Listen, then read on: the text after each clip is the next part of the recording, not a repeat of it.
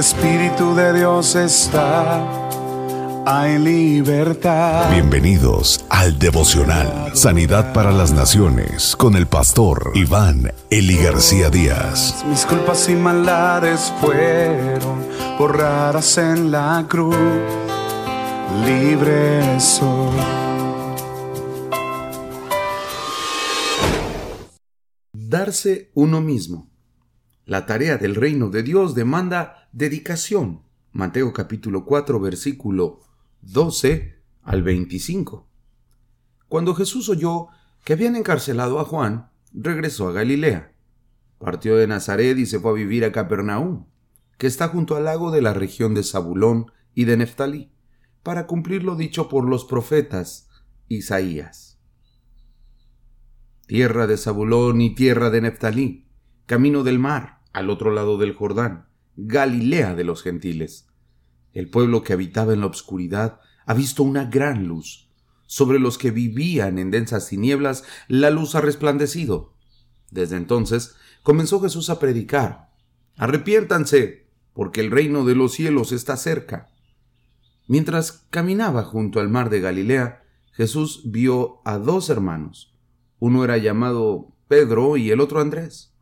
Estaban echando la red al lago, pues eran pescadores. Vengan, síganme, les dijo, y los haré pescadores de hombres. Al instante dejaron las redes y lo siguieron. Más adelante vio a otros dos hermanos, Jacobo y Juan, hijos de Zebedeo, que estaban con su padre en una barca remendando las redes. Jesús los llamó, y dejaron enseguida la barca y a su padre y lo siguieron. Jesús recorría toda Galilea, enseñando en las sinagogas y anunciando las buenas nuevas del reino, y sanando toda enfermedad y dolencia entre la gente. Su fama se extendió por toda Siria, y le llevaban todos los que padecían diversas enfermedades, los que sufrían de dolores graves, los endemoniados, los epilépticos y los paralíticos, y él los sanaba. Lo seguían grandes multitudes de Galilea, Decápolis, Jerusalén, Judea y de toda la región del otro lado del Jordán. Vaya, queridos amigos, este pasaje realmente impresiona. Impresiona la manera en la que Jesús inicia su ministerio. Primero, elige los hombres que lo van a acompañar. Jesús los ve y después los llama. La pregunta interesante aquí es: ¿qué habrá visto Jesús en ellos? ¿Cómo los habría visto Jesús en el futuro? Siempre que el Señor nos ve, regularmente no ve nuestra condición actual como algo muy importante, sino lo que Él terminará haciendo en nosotros, en tu vida, en la mía. Llamó a Pedro, un pescador, con sus ropas impregnadas del olor a pescado, con sus manos curtidas, con su vida girando alrededor de las barcas, las redes y el mar. ¿Se habrá imaginado Jesús verle como el predicador de Hechos de los Apóstoles? ¿Se habrá imaginado Jesús verle como el líder de la iglesia primitiva? ¿Como el plantador de muchísimas iglesias, incluso en diferentes lugares fuera de Jerusalén? Vaya, me atrevo a pensar que Jesús ve toda la vida de una persona con tan solo un vistazo.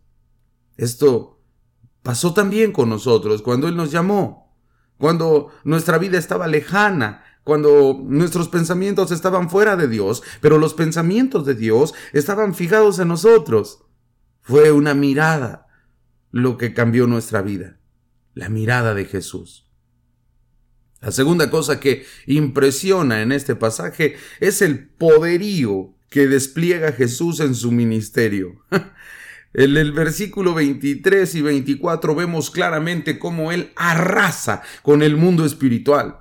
Abre las puertas de la fe y comienza a establecer el reino de Dios en la tierra, y todo el mundo de tinieblas empieza a esparcirse. Los cielos se abren, la gloria de Dios desciende, los enfermos empiezan a ser sanados, los paralíticos, los leprosos, los endemoniados, Todas aquellas personas que estaban siendo objeto de tribulación y dolor empiezan a recibir liberación y sanidad por el poder de nuestro Señor Jesucristo. Oh, permítame exaltarlo en este momento. Y si usted tiene la oportunidad de hacerlo, alábelo, porque el Señor es digno de todo el honor. Él es el mismo ayer, Él es el mismo hoy y Él es el mismo siempre, y su reino sigue siendo establecido en la vida y en el corazón de aquellos que le reciben como su Salvador personal. Aquel que nos llamó, queridos amigos, es fiel para llevarnos, para conducirnos de la mano y para darnos la seguridad que necesitamos.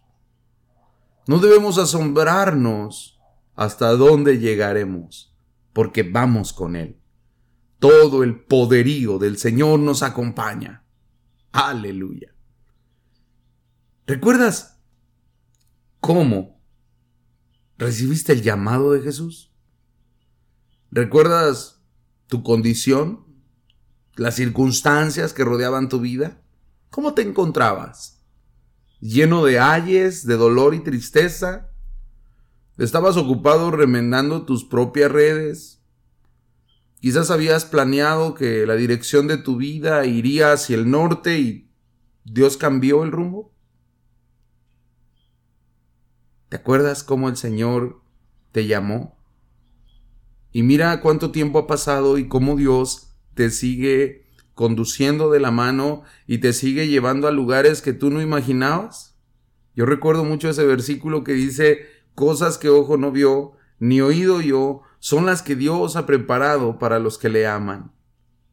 ¿Estás dispuesto, querido amigo y amiga, a dar tu tiempo, a dar tu dinero y a dar toda tu dedicación para extender el reino de Dios? ¿De qué manera concreta vas a dar más de ti hoy para Dios? Oremos. Señor, a partir de hoy quiero ser más dedicado a tu servicio. A partir de hoy quiero dedicarme y enfocarme más a ti. Quiero darte más de mí. Quiero que mi vida, Señor, pueda ser de utilidad para que el reino se siga estableciendo. Y así como Jesús estaba siendo lleno del poder del Espíritu y en ese poder estableció el reino y muchos milagros acontecían alrededor, Señor, yo quiero también ser usado por ti para que las personas que viven en tinieblas les resplandezca la luz de tu evangelio. A partir de hoy, Señor, seré un hombre más dedicado a las cosas de Dios, más dedicado a tu reino, más dedicado a las cosas que competen a ti. Lo declaro en el nombre de Jesús. Amén.